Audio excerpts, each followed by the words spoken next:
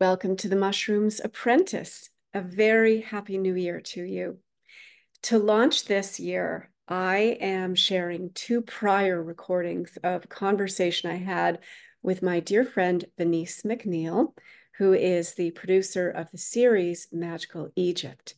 Well, back in 2021, Vanese and I recorded two episodes for a podcast that we called The Bright Knowledge.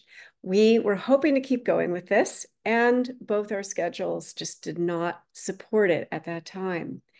Well, I listened to those episodes recently, and I thought they would be a good opening for this year. So, in the first hour, we discuss sunlight, light therapy, and water, and there's a lot of good information there. The second hour begins with a poetic transmission that I shared, and that launched the conversation where we talked about getting your mind right, working with an archetype for healing and growth, the virus of fear, initiation, and so much more. It is a fun, dynamic conversation. And I thought it was a good intro into the new year. So I do apologize for the sound on my end in this recording because at that time I was using a very old computer and it was way past its prime. But you still get a good flavor of the conversation. So I thought I would share it and I hope you enjoy. Hi, I'm Shona Home. And I'm Vanese McNeill, and this is The Bright Knowledge. Well, Shona, I'm very excited to talk to you again. It's been a long time, sweetie. And I want to know, what are we talking about today? You always come up with the best topics. Well, today we're going to talk about water and consciousness and also sunlight. Oh. So that essentially the healing that people are looking for is right outside the door. Of course it is. I mean, like, everything we've been told is a lie, my dear, isn't it? Gosh, Yeah. like if you think about it, I don't remember all of our ancestors for the last 0 zillion thousand years dying from sunshine. No. But it's just so interesting, right? Because we've been told for so long that the sun is dangerous and you better use your sunscreen and avoid the sun from 12 to 2 because that's when it's the strongest and you'll get a bad sunburn and all this kind of thing. And I've always been a sun worshiper, and I have to say, and I did use the lotions when I was younger, but then I just stopped, and that was probably 15 years ago or longer. And I would just use coconut oil or olive oil. And I bet you smell delicious. Yeah. And, I realized that, oh, yes, it can be aging to your skin, but I mean, I don't know. I mean, Look, I'll tell you what's interesting. In Australia, they have a campaign that's been going on for decades, and it's called Slip, Slop, Slap. Slip on the sunscreen, slop on your hat, right? And it comes from a myth, a literal lie that was created. It's a conspiracy theory, but it's been proven true.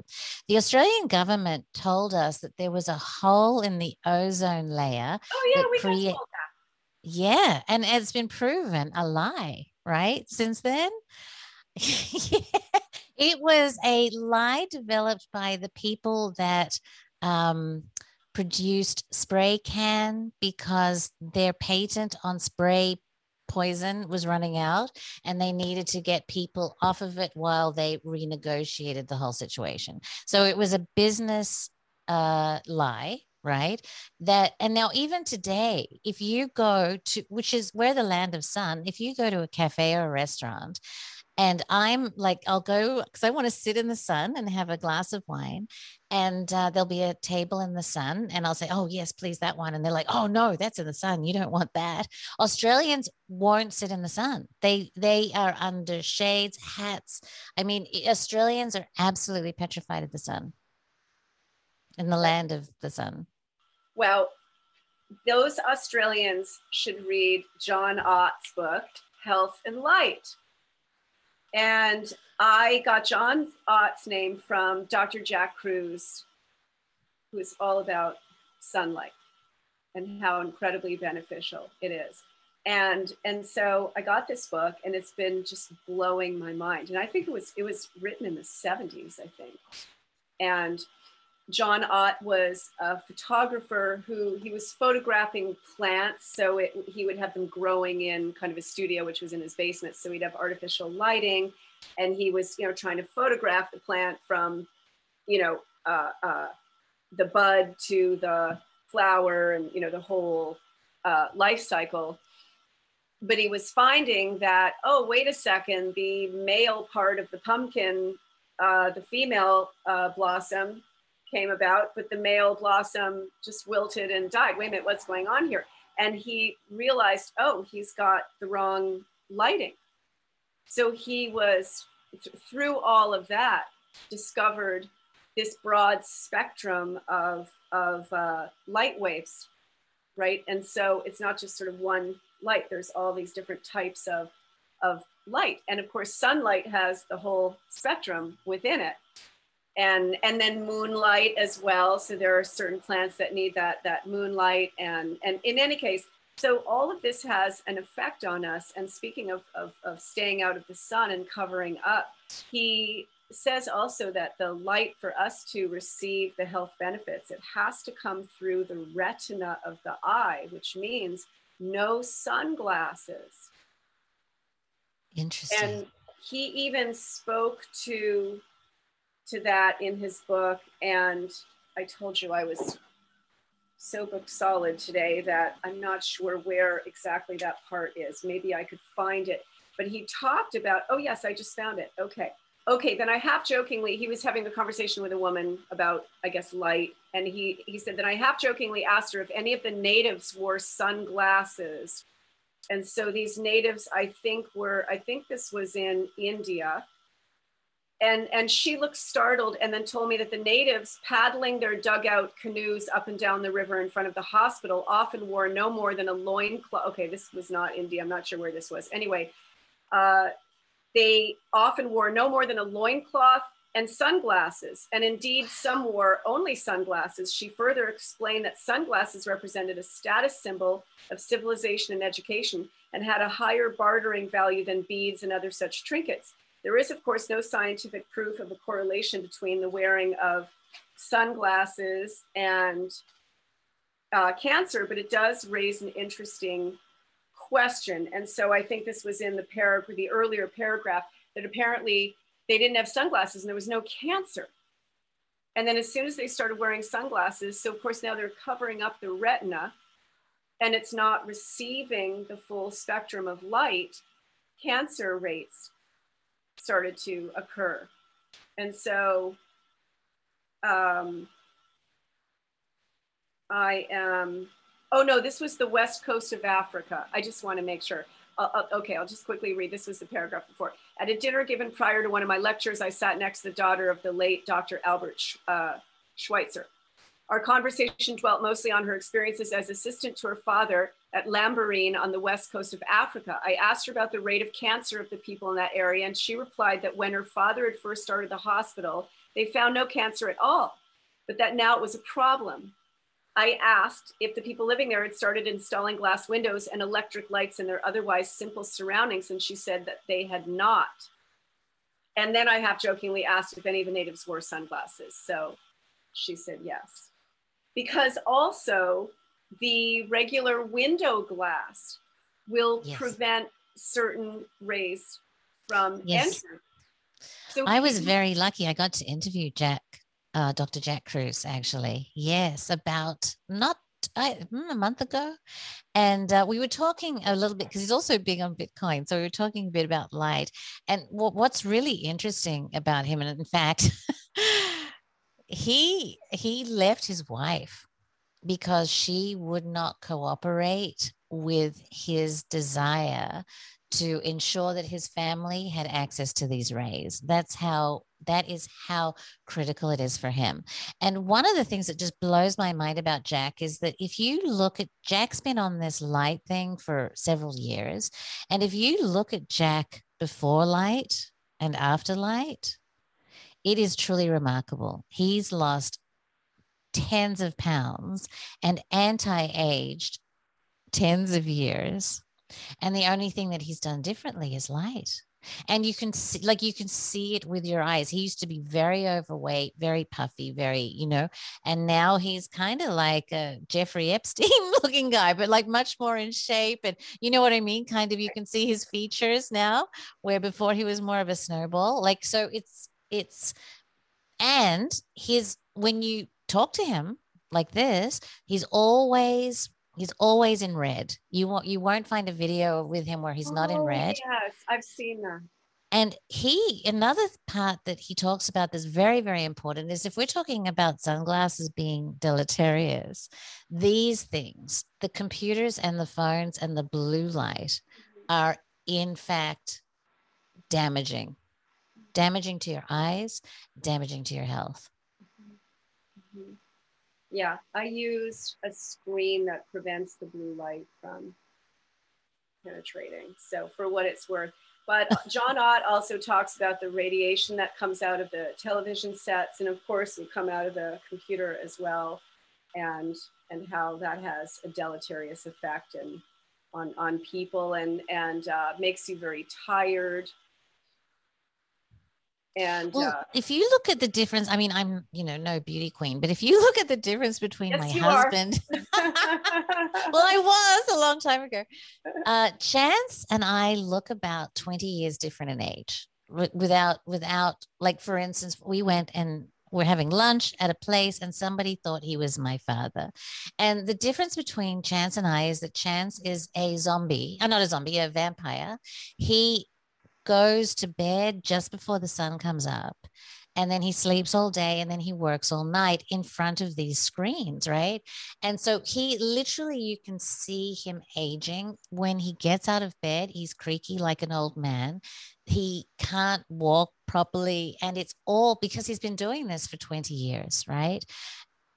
And it's literally killing him. So on the advice of Jack, I bought him a red light to put by him while he's working. And here's something that's very interesting. I just got diagnosed with glaucoma and I had very, very high pressures in my eyes.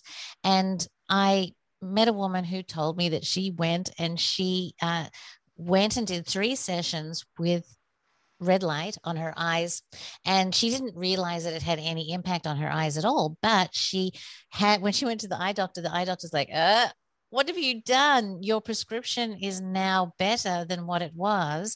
Normally it's supposed to get worse, right? And they always make your glasses stronger. They had to pull her glasses back. So my pressures were like 30. And I had to go to the eye specialist. So I thought, look, what the hell? I'm just going to go and do 3 sessions. And I did 3 sessions in a red light booth, and I went down from 30 to 27. So I went down 3 points in 3 days of pressure. And red light is one of the things, or glaucoma is one of the things that red light impacts. So I am a huge I'm trying to figure out. I'm trying to figure out how do I do my job out in the sunshine? Like, I don't want to be I'm very blessed. I have windows here, but still it's filtering that light like you talked about. that's right. That's right. Yeah, I want to be I a know. gardener, maybe. I don't know.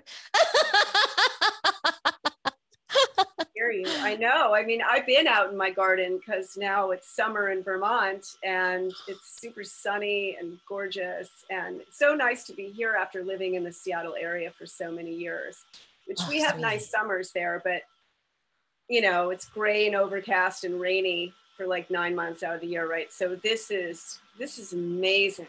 And I've been getting just sun every day. And especially now that I've been listening to Jack Cruz and reading John Ott's book, I mean, I would never really wear sunglasses because in Seattle would be, the clouds would come and I was like, oh, screw it. So I would say, forget it. But now I'm really soaking up the sun. And also Dr. Cruz talks about how you want to be out there early in the morning as the sun is coming up till about 10 a.m. That's a specific kind of light. And then again at the end of the day, and then between 12 and 2 is when you're going to absorb the most vitamin D, but you don't have to be out there for 2 hours. You can be out there for 20 minutes. And I just thought it was so interesting that last year with all the COVID stuff and, and I when everyone was in sort of WTF land, in March, like what's going on? And then they were like, stay indoors.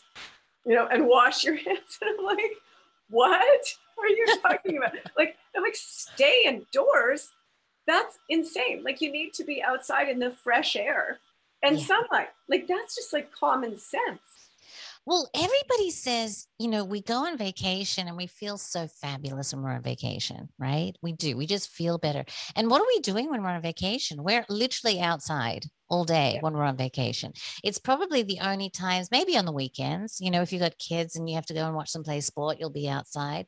But for a lot of people, the only time that you get to spend all day in the sunshine is on vacation, and you feel so vibrant. So Chance also did these 3 sessions with me, on the red lights. He did them himself, and he had so much more energy. And I'm talking 3 sessions, sweetie, like so much more energy, so much better mood, so much better sleep. And so we have organized our life in such a way that, the people that work in small offices with fluorescent lights, my heart bleeds. Well, okay, that's interesting you would say that, because that's something else that John Ott speaks to. And so those fluorescent lights are deleterious to your health. And then they'll do them in different tones. Like there's like a pinkish tone, like a warm tone that's horrible for you. And you can go on YouTube and type in John Ott, OTT, and there's a fantastic documentary about his work.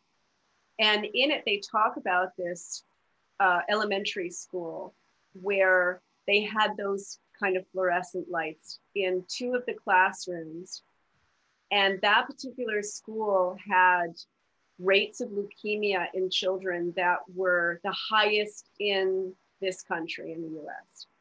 And so they were trying to figure out what the heck was going on. And all the children who were getting leukemia were from these 2 particular classrooms in this school. Well, the teachers were keeping the curtains shut so that there wouldn't be a glare from like the glass building outside. So they kept the curtains shut in these classrooms. And then these children were just under these like pinkish toned fluorescent lights. And the rate, they got leukemia. And then after a while, both teachers went off to teach somewhere else. And I guess the curtains were open. And also the bulbs were changed away from that to, I guess, regular fluorescent bulbs, which are not Well, I great. hear those energy saving lights are even worse. Like when way back in my other life, when I did marketing and advertising, I was involved at the time when the government of the United States was pushing energy saving bulbs on people, right? And there were all kinds of deals and packages and get your whole house done in these energy saving bulbs. And it turns out in retrospect, surprise, the government was wrong, and these bulbs are incredibly harmful. And honestly, incandescent, if you're going to do a bulb, those old incandescent bulbs, the ones that give off heat, are really the best ones for you. Yeah, those are the only ones I have in my house, are the incandescents. And you have frozen. So I hope we still have a connection. Vanese, you're totally frozen. Yes, I know. I was just looking at you. We can cut this. Don't worry. I'll cut that. But it was like, I'm like,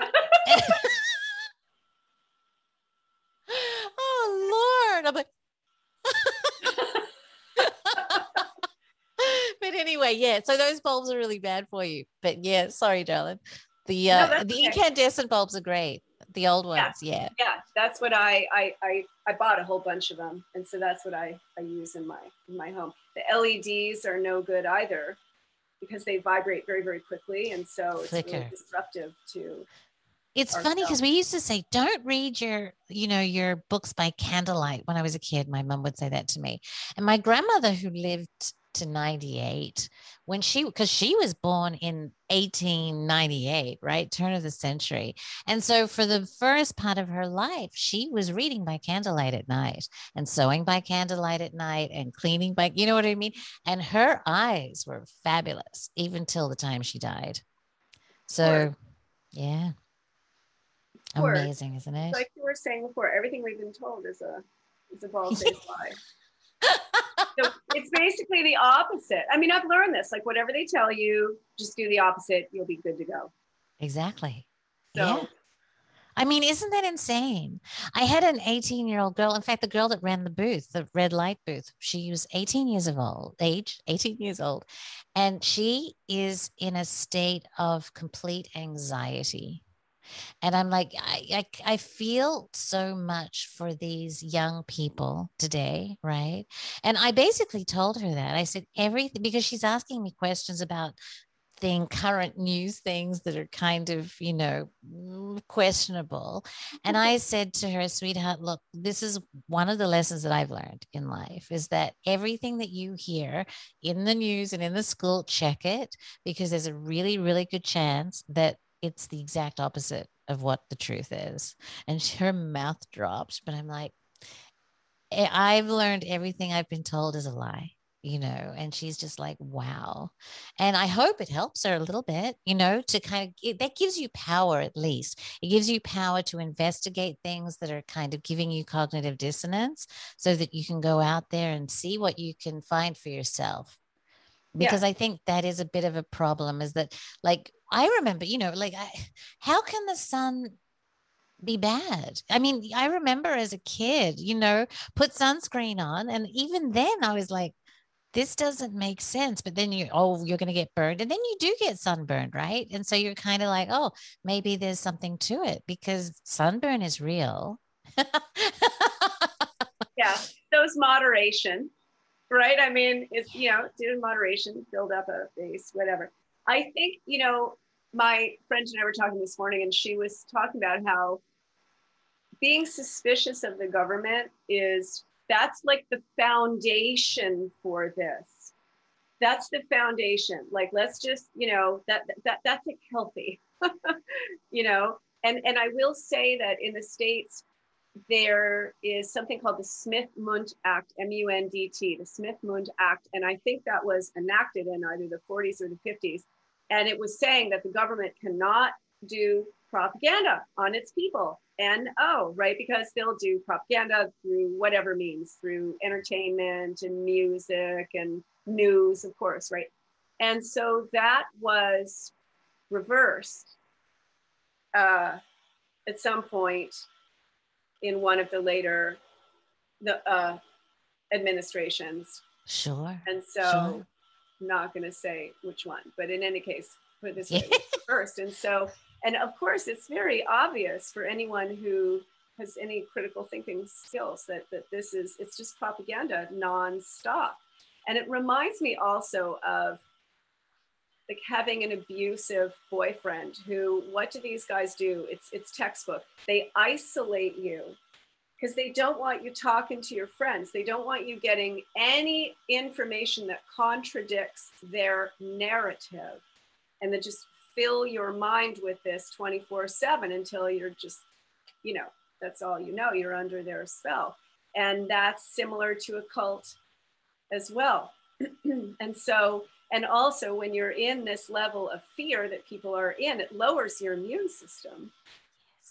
And, Yes. and of course makes it impossible to access the higher order thinking. And so yeah, but Look, I truly, think honestly, Jack talks about the immune system too. I think Jack talks about light. Like Jack talks about like the energy system of the body, something about ATP. And I'm not good at all the medical stuff, I'm but not there's either. something about the energy systems of the body. And then there's something also about the immune system, right? Oh, it's effect. I think the sunlight affects the flora, right? And the Yes. flora affects the immune system, right? So by cutting off, by keeping people inside, uh, which they did in Australia as well. People went out for walks and police like knocked them over and things. It was like ridiculous, right? Drag them back inside. But by actually doing that, you're harming the immune system because light is one of the things that promotes it. So yes, it's there's a lot of kind of craziness there. Yeah. We're designed to be out in the elements. And we're also designed to be out in sharply changing elements as well, because the immune system will adjust itself to that. And it's like working a muscle. And so if it becomes sharply cold, usually now we're indoors, we have our artificial heat, we're in this sort of comfort level. But that's also why the ice cold water is so good for you, the icy plunges. The Wim Hof because stuff. yes, the Wim Hof stuff, exactly. So they stimulate the immune system. And also, what's really interesting is the Wim Hof stuff actually activates part of the brain that Mm-hmm. has completely shut off for us, right? And it is that thing. It's that we are built for shocks and survival and tigers jumping out at us, right? And there's something about that huge shock that we don't get in our lifestyle today that the Wim Hof water does. That literally puts the brain on. So that's another aspect of, well, we're going from water now, but that ice cold water and then he has a breathing technique with it. And I've watched a couple of the videos and I've played around with it, but I haven't. My pool's about Wim Hof temperatures right now. So I could go and try it out. But yes, apparently it's very, very healing, and very healing for the whole. I mean, again, he's another guy that looks, 20 years younger than he is and can do incredible feats. So it's very, very interesting. Very, very interesting. That brain part of his story is fascinating to me. Yeah. I mean, ultimately, we've been domesticated. We've been domesticated. And so, yeah. And we're listening instead of having information, traditional knowledge passed down, generation to generation. That's mostly gone. Instead of being sort of outside and moving the body and being exposed to the elements, most people are inside with artificial lighting in front of radiation machines called computers or television sets or whatever. Drinking fluoridated water Right, exactly. And so and for it's GMO food. Perfect right. cocktail. And taking pharmaceuticals. Yay. I wonder why I'm not feeling so great. Yeah, yeah.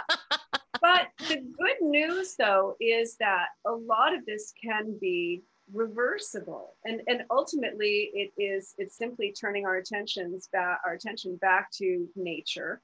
I've been saying, like, if you just study nature, Victor Schauberger said, comprehend and copy nature. He was speaking in terms of Now, machinery, he's the whatever. water guy, right? Tell us about Yes, him because he's fascinating. So tell me about him.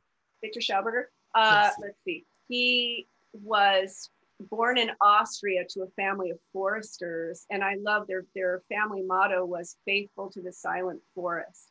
And so he was born in, I think, 1860, something like that. And so he grew up in old growth forests of Austria, and I just can't even imagine how stunningly beautiful that was. And he would sit by the river. I mean, he would just observe, and he would sit by the river and he would just watch the water flowing. And he would be so transfixed that he said his consciousness would leave and it would flow away with the water. And when it returned with information. And so he was in conversation with the water. And so what happened was after World War I, there was, I think, a count and his wife, and they owned like a huge swath of this forest. And they wanted to bring some of the big old growth logs down for heat. And it was like, how do we do this? How do we get these things down here? And so different people, oh, well, first of all, I'll say Schauberger's two older brothers went off to university. And when they returned, he realized their minds had been distorted. So he announced to his father, I'm not going to that university. Nature is my teacher. I'll go to forestry school. His father was livid, but oh well. And so that's what he did. And so this count put out this kind of contest of, whatever engineer could come up with a way to get these logs, down from the depths of the forest. I don't know, would make a lot of money and whatever. And so Schauberger, actually the guy's wife approached Schauberger because she heard about him and he had, I guess, different inventions at the time. And so invited him to participate. And so it was through his observations of sort of how nature worked. What he noted was water just below freezing, and I think the temperature was something like 4 degrees Celsius, that a log it'd be easy to float a log on the water because it's sort of thickening, right? So, and then it would be even easier if it was a full moon. And then also, of course, he noticed that water doesn't go in a straight line, and it, spirals this one way, it spirals the other way. And so through all those observations, he created these specific flues for the logs to come through. And they did a test run, I think the day before, and it failed. And he was in trouble because the next day he was going to show this, and all these other traditionally or institutionally trained engineers were just laughing, and they couldn't wait to watch him fail. Well, he went to kind of figure out what the problem was, and he sat by the water. When he went to sit, he accidentally stepped on a snake, and I think he sort of picked it up and tossed it into the water, and when it swam away, it swam like this. And so, of course, the guy's watching, and he realized, wait a sec, even going like this, it got to the other side in no time flat. And so he changed the way, these logs would come down. It looked almost impossible. But anyway, not only did it work, they got more logs down than he even imagined, than anyone imagined possible. So now Schauberger was, the talk of Austria. And what ended up happening was he was sent to different areas to talk to those people, to teach them how he did it. And to his horror, of course, they used his technology to log the shit out of the forest. And so, You know what? I think I saw something about that. They logged it so much that it stopped the rain. So it stopped the river. You know what I mean? Like they basically geoengineered the climate in a bad way. But I think, you know what I mean? Yeah. Yeah. And so he, at some point, had to work for Hitler. He didn't want to. Hitler called him in because he heard about all these different inventions he was doing. And then Hitler explained what he was going to be doing. And I believe Max Planck was in the room with him as well, who was a jackass to Schauberger. But Schauberger said something like, you're going to destroy nature, if you carry on this way. And then Max Planck apparently said to him, science has nothing to do with nature. And in any case, Schauberger said he wouldn't work for Hitler, but then Hitler said, I'll hang your family. So he ended up working. I think you like your kids and wife, don't you? Yeah. So, but he came up with flying saucer technology. So with a disc, and again, just through his studies of nature, and I can't explain to you how he did this, but anyway, he was in his laboratory, and that thing went like this disc up, flew through the ceiling, up into the skies, and never returned. And so after World War II, actually, the Russians got to his laboratory first and raided it and then blew it up. So, but Schauberger's story of his life was every time he would invent something, they would weaponize it. Yes. Yes. But he was saying the way that machinery is created, he said that's it's spiraling outward, and that's what nature does when it is in the destructive phase. So it's hot and it's loud and it's destructive.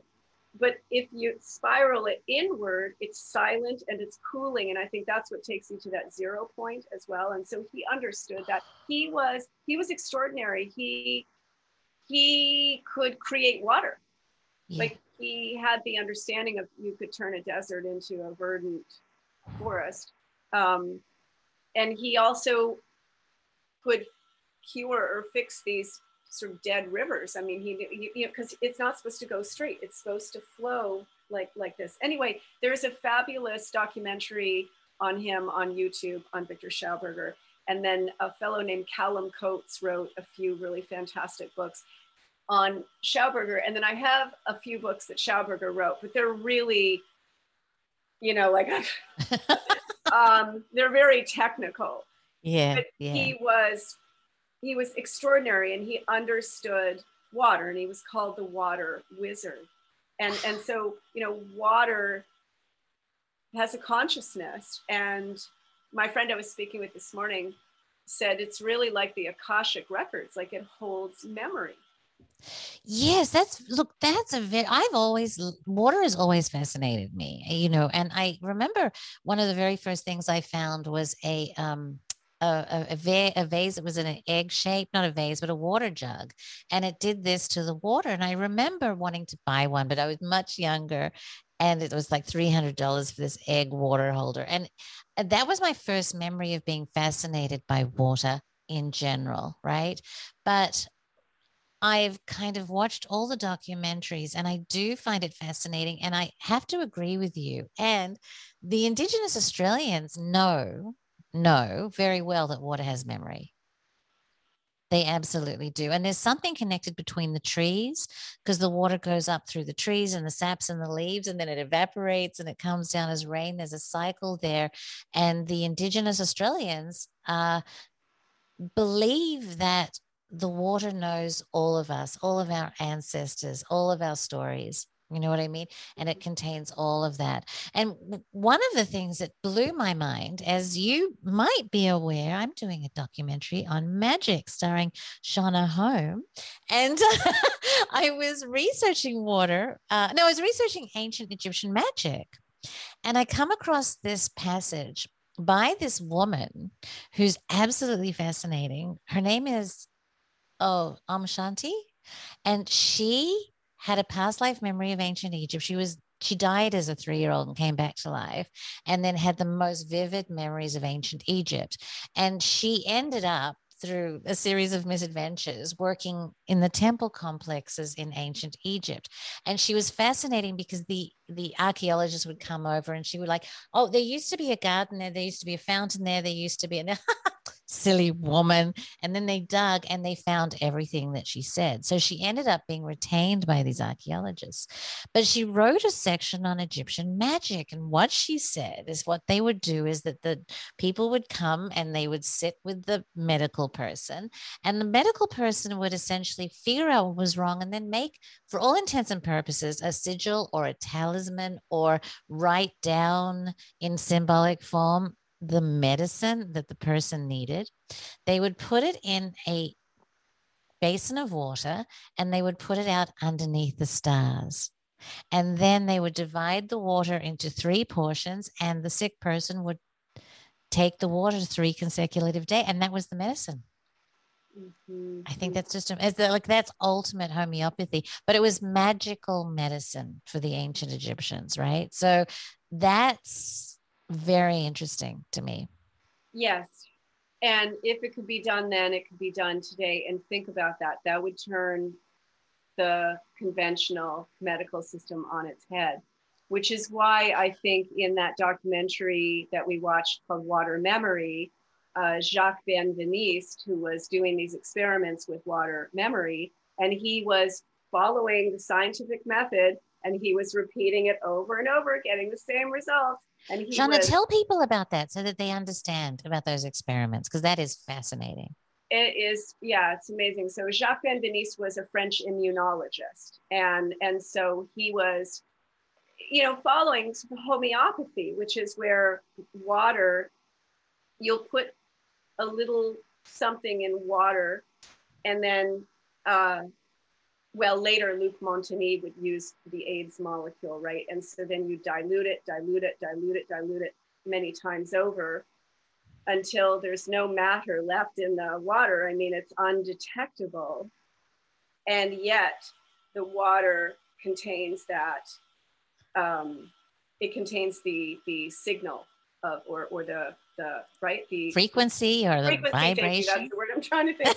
Yeah, contains the frequency of that.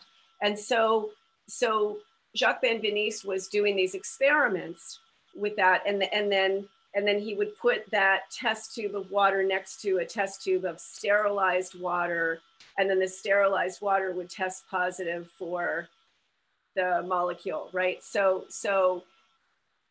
he was able to duplicate those experiments several times over, and was mocked and lambasted, and until really it put him in his grave. Like, apparently it was so mean, it was just vociferous, it was awful, and so he died. So then enter Luc Montagnier, who won the Nobel Prize for isolating the AIDS molecule, I think it was.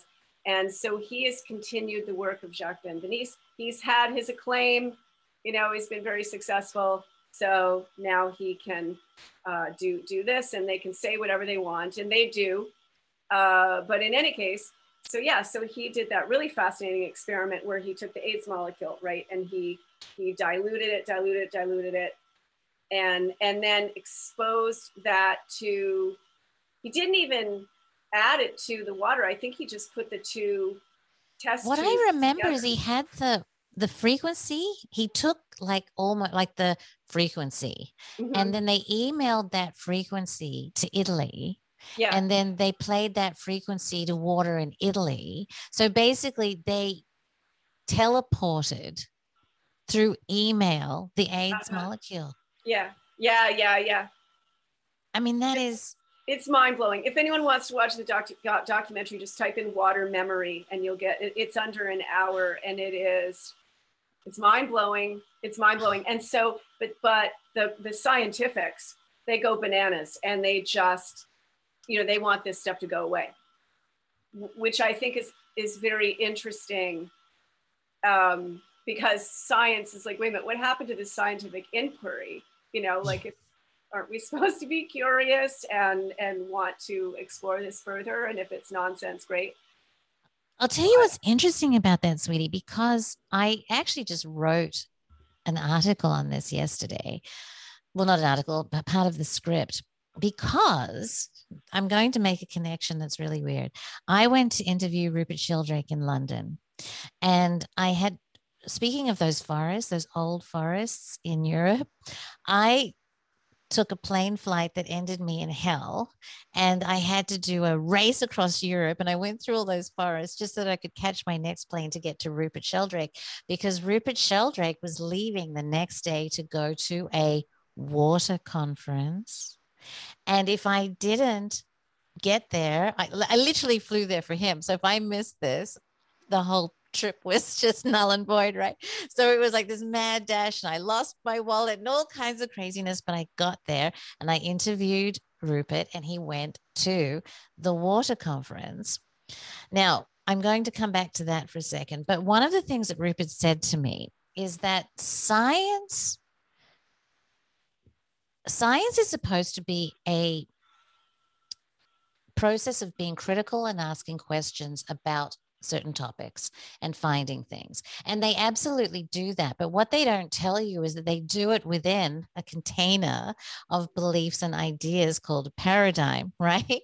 So, because of our science today is in this paradigm, a box of materialism, anything that doesn't fit within that box gets bounced out, and they only ask questions on things that are allowed in the box, right? And so that paradigm changes through time, but we happen to be in the most materialistic paradigm of all time, right? So anything like this is left outside the box, and it's hidden and stuffed under the cupboard, and it's embarrassing to science, right? So they're like, la, la, la, la, la, we don't want to hear about it. And I just thought that was really, really interesting, because that's what Rupert said.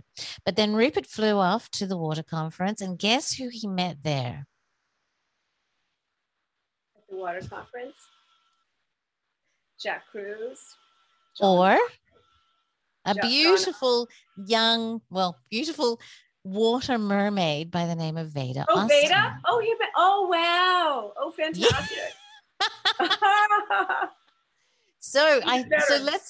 let's talk about her for a second, right? Yeah, you interviewed her, so Yes, I just interviewed her yesterday. Veda is fascinating, absolutely fascinating, because Veda picked up the Emoto work, right? The Emoto crystal work, and where basically Dr. Emoto had 6 photos.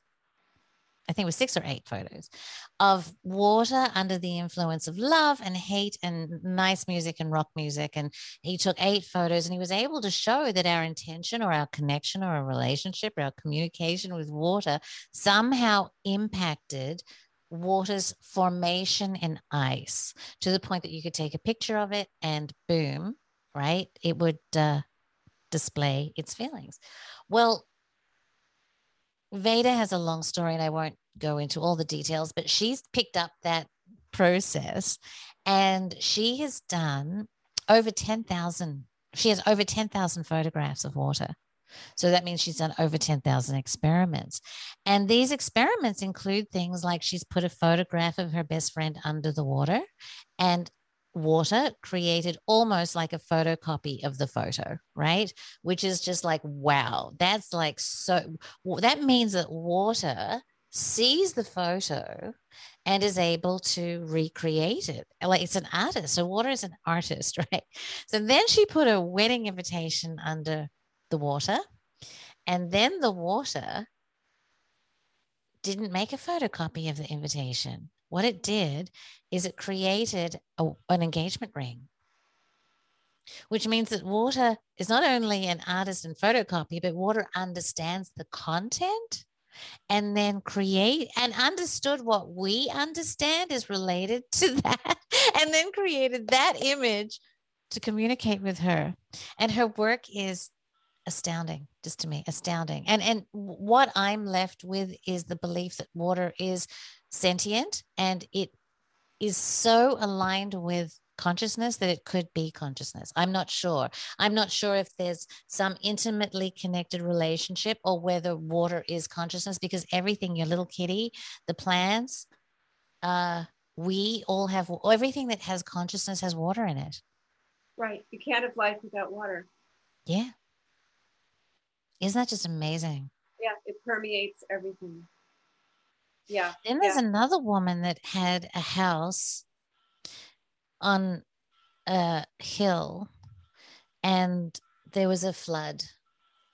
And she didn't want to leave the house because she thought she would be flooded in, right? And she was again, I think she was an American Indigenous woman, and she had to leave. This big flood was coming and she had to leave, and water was coming down. And so she went up to water and she said, "Water, I understand that you have to do what you have to do. I respect that you have to do what you have to do. But if there's any way that you could save my house, I would really appreciate it." And so she went off, did her thing, 8 hours or 12 hours or whatever. When she came back, the flood had come all the way down the hill, divided in two, separated and went around her house, and then came back to one and kept flowing. Mm-hmm. And that video is on YouTube too. Mm-hmm. I mean, that is amazing. Yes. Then we have Dr. Patrick McManaway, who is a dowser, and he has worked with wells that have dried up, and he's like a land whisperer. And so he using his actually not even dowsing rods, he's got a little pendulum. It's like an appendage because he dowsed my land when I first moved here. He's quite amazing. But yeah, he would go to Australia and different parts of the UK. He's Scottish, and to the different farms where maybe the wells had dried up, and then using his pendulum, he would communicate with the spirit of the water, and then ask if it would like to come back. And then if he got a yes, well, then is there something he could offer it? And so he was saying that around the world, there are, and certainly throughout the UK, there are these old traditions of singing to the water, gathering at different times of the year, and dancing and celebrating and blessing the water.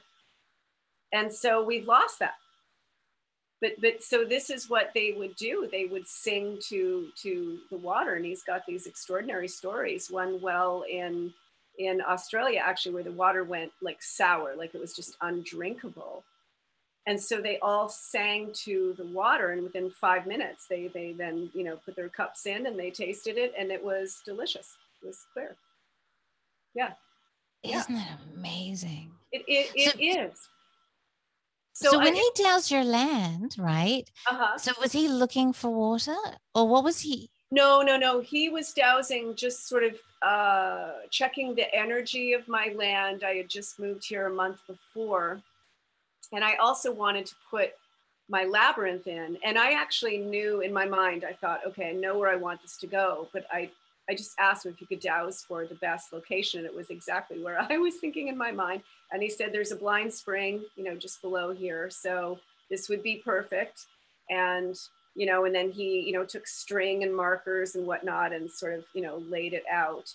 And then he dowsed for the correct place to locate my guest cottage, which I haven't built yet, and also showed me where there are underground streams. So he said, you don't want to build your house over an underground stream. It's too yin. The energy is too yin. So it's not healthy for you.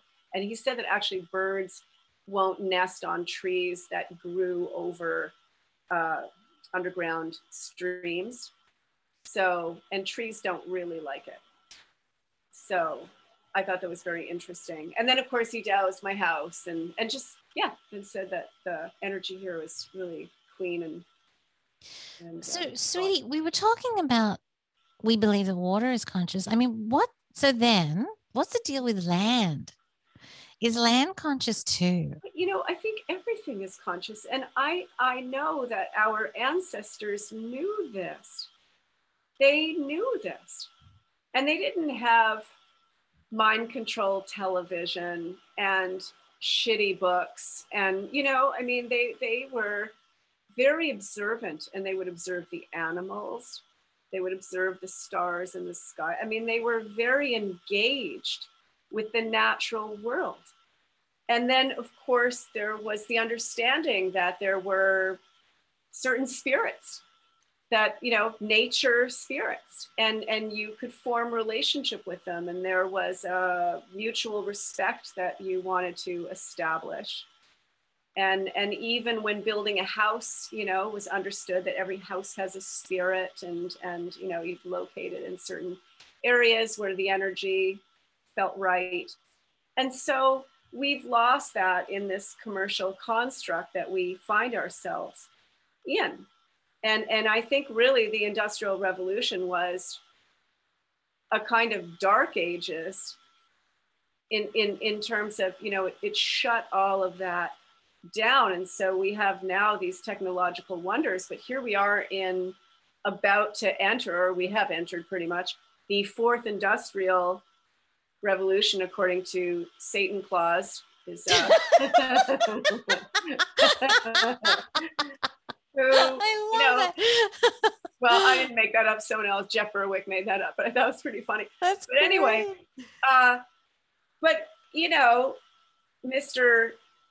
Klaus and the Schwabians have announced essentially that this is going to be a marriage between biology and technology and digital, whatever. You know, I mean, they want to create soft robots or something. You know, it's the transhumanist deal. Did you see they actually announced it on the UK government website just this week? Really?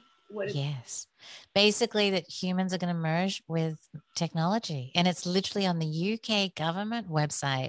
I will find it and send it to you. Yeah, but they announced it. Augmented people. I wonder how they're going to do that. Do you suppose they're already doing it?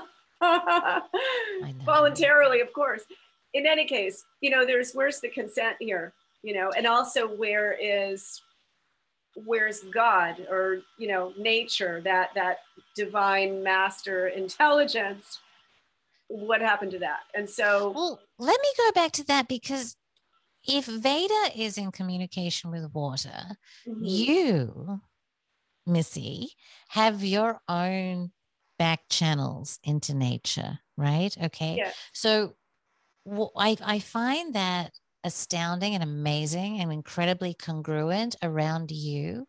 And so how does one even begin that conversation? How does one say, hey, look, I do want to communicate with the spirits of nature? Or like, how do you even start? Go outside and start talking. Talk to your land. I mean, this is what I do. I have a screen door in my bedroom, and when it's warm, sometimes when it's cold, you know, I'll go to my door when I wake up in the morning, and I sing. And I'm not a singer, but I sing. I just make up a song, you know, and I just sing to my land. And then I go outside and I go like this, and I just offer it my heart's light. I just open myself entirely. And I just say thank you over and over. I mean, I can't stop saying thank you. I'm in just this state of just awe and wonder and gratitude. I love my land. This is my sanctuary. And I planted these fruit trees, and I water each tree individually, you know, because they're young and they need water. And I talk to each tree like it's my baby. And you know, they're responding. And my garden is responding. This place is amazing. And then the birds are calling to each other. So yeah, you come from that place because it's feeling you. It's sentient. It's feeling you. It can read your thoughts. It can tell sort of what your vibratory field is. And so when we can calm ourselves and be in this open state and just sort of very fluid, it responds. And so that's the first step. And then you can bring little offerings, which we did. We used to do it all the time, our ancestors, right? And so that would be whatever, honey or some seeds or some flour, whatever it is, right? But you'd bring, actually in Ireland, you'd bring milk or butter to the fairy folk. And you'd leave the first milk out for them. And so and this was done again all over the world. Every culture had their way of delivering offerings to the local spirits or the genus loci. And so that's a start. And then I've been apprenticing myself to the mushroom teachers, and I'm in my 10th year. And my whole approach to the mushrooms, it wasn't from a place of recreational whatever, and it wasn't from any kind of clinical or scientific. I had my first experience and it blew my mind, and I said, this is a portal. Oh my God, this is a portal, and this is an ancient intelligence, and I want to go back in and I want to learn. So I just go in there, and again, like an open heart, humble, seeking wisdom. That's what would bring me back every single time. And then I found my way to these tutelary spirits. And then I became a channel, and just happened. Although a good friend of mine said, that's in your DNA. That's got to be in your lineage somewhere, and it comes in through the mushroom. Well, it's like the guitar thing we were talking about. Some people can play the guitar, some people can talk to mushrooms. You know what I mean? It's like people have different things. But the in permaculture, there is a word that they use a lot, which is being in right relation. Okay. So relating in a way. And so at one level, that's really, really easy, right? Don't frack the land, don't poison the water, don't poison the air, right? Respect it, love it.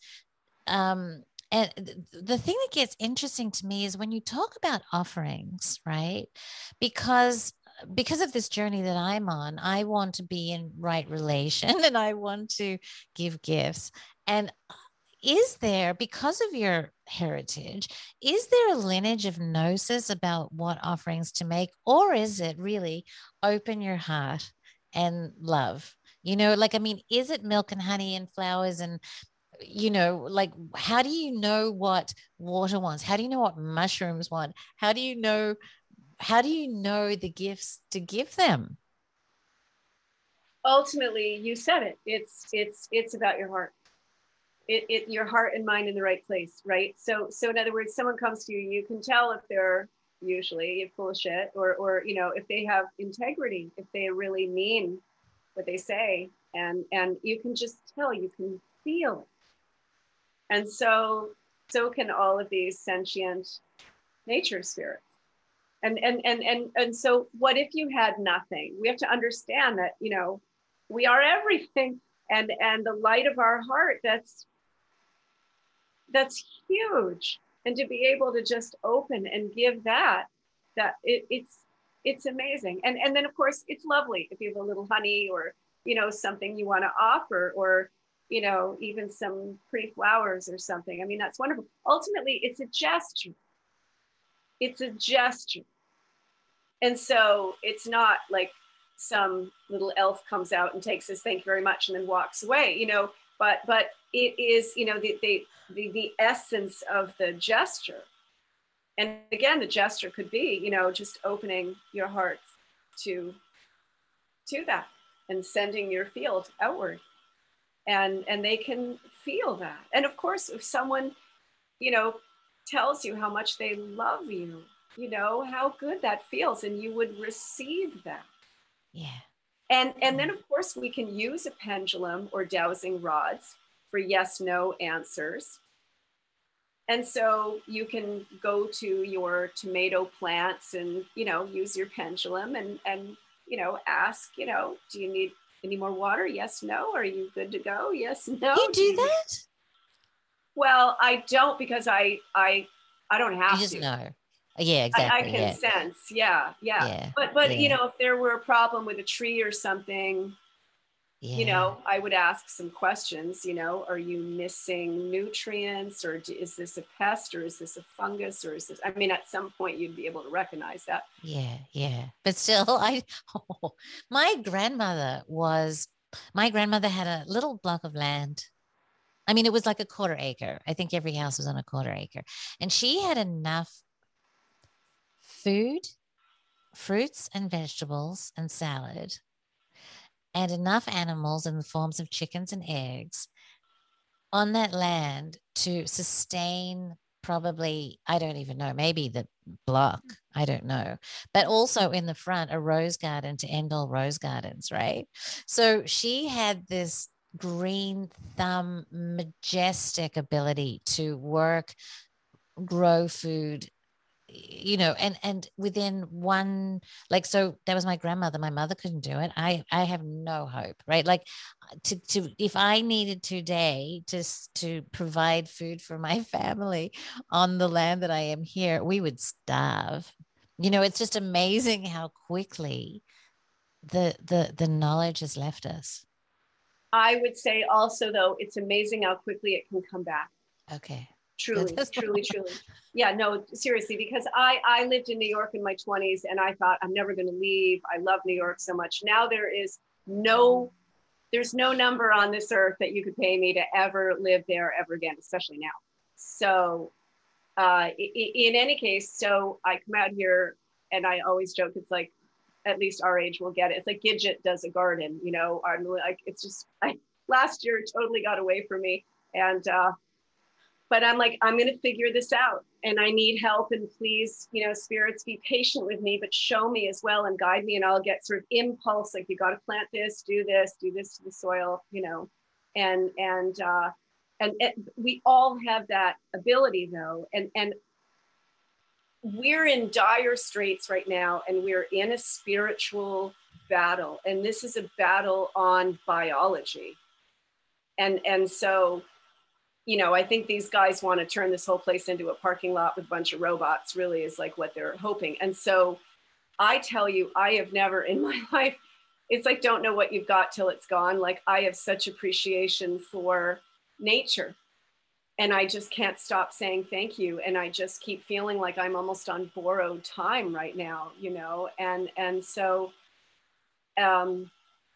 and I can feel it opening its arms to me and it loves us. We're really made to think that we're such a cancer on this planet. And there's definitely people who, are doing great harm. But, I think, most people are really good eggs and they just want to live a good life. And we can reclaim this knowledge. It's out there. And I find also herbs have been, coming in, and I'm going to be making my own tinctures now. Like, all this information is out there. You need alcohol, just make sure it's not GMO. So, decent organic alcohol, vodka, and whatever herb, and you can look this stuff up on YouTube or whatever, and then make it on a new moon, because that's when it's very expansive and it will draw out the constituents from the herb. And you just follow the It's instructions. alchemy, girl. You're doing alchemy. Yeah. But it's just, yeah. And that's also, I not only want to grow my own food, but I want to grow as much medicine as I possibly can. Now, ultimately, the subject of our talk today is, the ultimate, sunlight and water. Like, I don't think it's rocket science. And I think essentially what these guys have done is they have put a commercial overlay over the world of the living, and then convinced people over the course of the 20th century, oh, no, you don't want to use baking soda and white vinegar. That's so 1920s. No, you want these chemicals, better living with chemicals. I think that was actually a slogan. So people got gradually taken in through the propaganda of all of that and all the big sales jobs they were doing with all of that. And they abandoned these traditional wisdoms. And here we are today in the mess we're in. I just read a book by an Australian Indigenous man, and he has gone through the system. He's a doctor, right? I'm not sure a doctor of what. I'll put the book in the notes because it was one of the most profound books that I've ever read.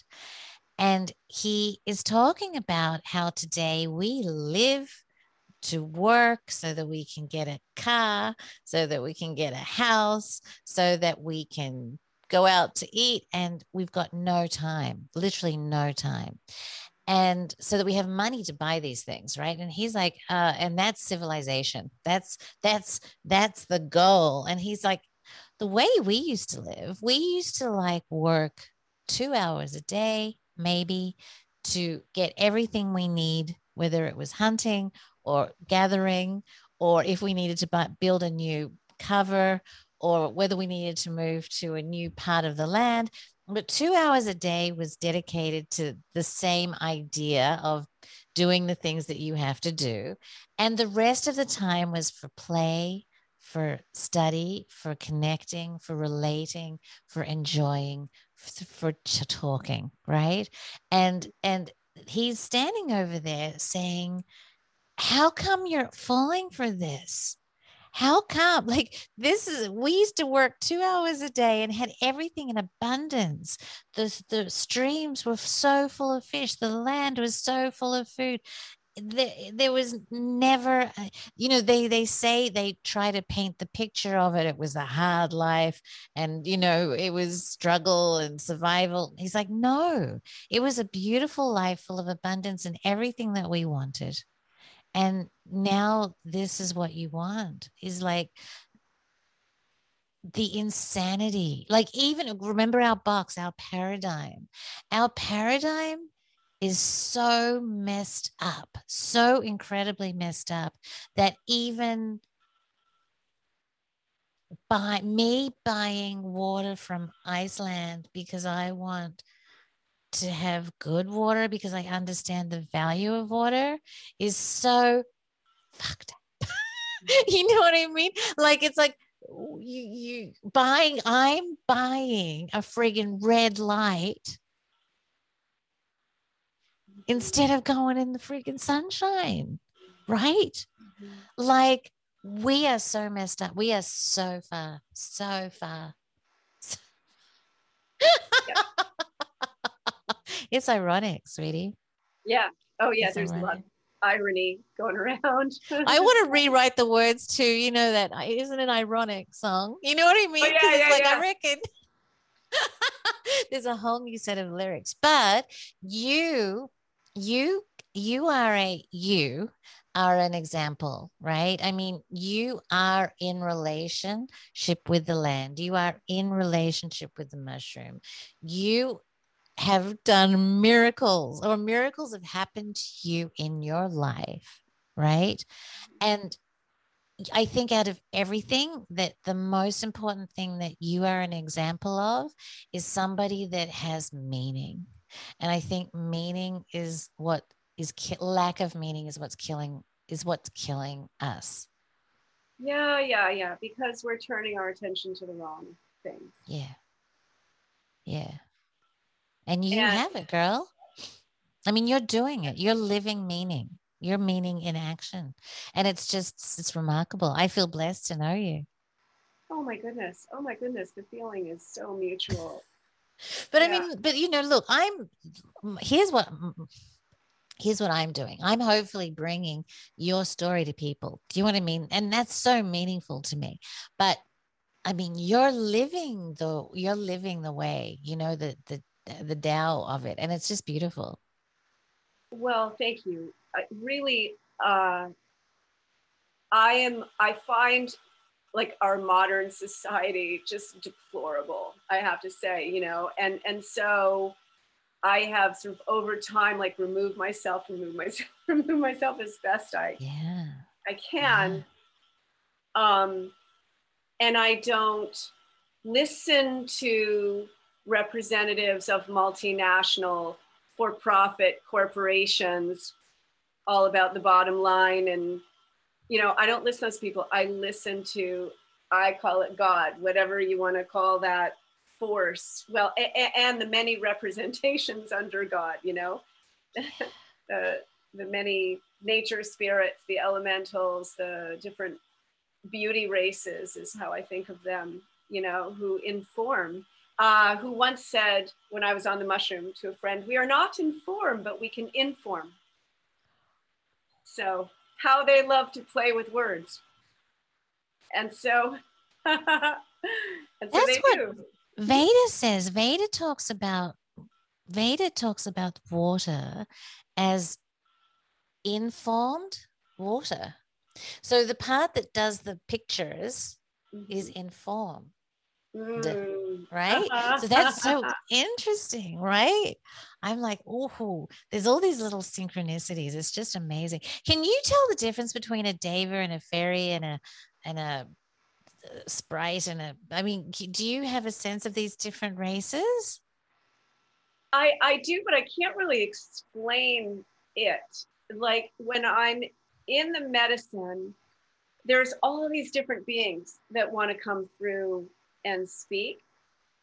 And initially, so when I go in and I can feel all this energy goes up my spine, and then my hands go into spontaneous mudras. And then I make this just wild sound. And I wouldn't do it now, I wouldn't dare, but I can't really do it. But it is initially like the fairy, but it's not in English. It's these very strange sounds. And then at some point, the gnomes come through. And I saw a picture. I was reading something about Paracelsus, and he was talking about the sylphs of the air and the gnomes of the earth and the salamanders of the fire and the sylphs of the air. Is that right? No, the undines of the water. In any case, there was a picture of the gnomes, and I was like, oh my, oh, I sent it to you. I was like, oh, I know those guys. Those are the guys that come through first. And they're short and they're sort of bearded, they'll do this, they'll stroke their beards. And they've got these long, long arms, these long hands, and they're kind of like, anyway. And then it's very strange the way they sound, and you have heard them, but I thought it would be too weird even for Magical Egypt to air that. But in any case, yeah, so they come through first, and so they're very distinctive. And yeah, and then the she, S-I-D-H-E, which is the Irish word for fairy, will speak to me. And then the elfin, I don't know, there's a frequency signature that each group has, and I just know. And so that's the thing, like this thing is not, it's not like really sort of cut and dry and, oh yeah, so then they come in and they're dressed this way. I actually don't see them clairvoyantly, but I feel them. And so, and then I'm a knower. They call me daughter who knows, not daughter who knows everything, by the way, but a knower is like for sure.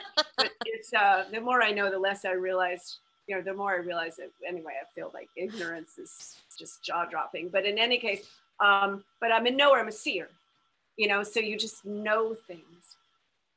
So, and they want us to wake up and also to know that, that we're loved, and they understand we're under a spell. This is the thing. They understand this is heavy mind control and sorcery. I mean, they're using everything they've got to steep people in fear. And I think so that also people don't miss the window, because I think we're in a kind of window. I do, where the veil's very thin, and there are opportunities here to take a big leap, a true biological leap, not their idea of a leap. I like my biology. I think it is absolute genius. I think this body is living genius. And the immune system is just extra. I mean, what this thing can do, that's the thing. I've been saying this for you. I'm like, why aren't we tapping in more into, what this exactly is? I mean, my late teacher, Brew Joy, was a Johns Hopkins trained MD. And he said something like once, he said, we understand maybe 1% of what this is. Like we've got all this sort of fancy science, but like it's a mystery. It's a living mystery. There's way, way, way more to this and this mind body complex. Look, Veda calls us bodies of water. And I made the joke that we're humans, we're water having a human experience, I love that. right? But like we don't have any idea, and the ancient Egyptians, it was Plato, no, was it Hermes? Or, I don't know. One of them were like, we're gods. We are gods, and we've just forgotten our nature. We need to move towards our God nature, right? So yes, we've forgotten. Now, when you were talking about that story in Egypt, I think this was very interesting about the water and devising the sigil, because there is a man named Christopher Warnock, Warnock, and he's got a website on Hellenic astrology. Okay. And he's got a whole thing on talismans.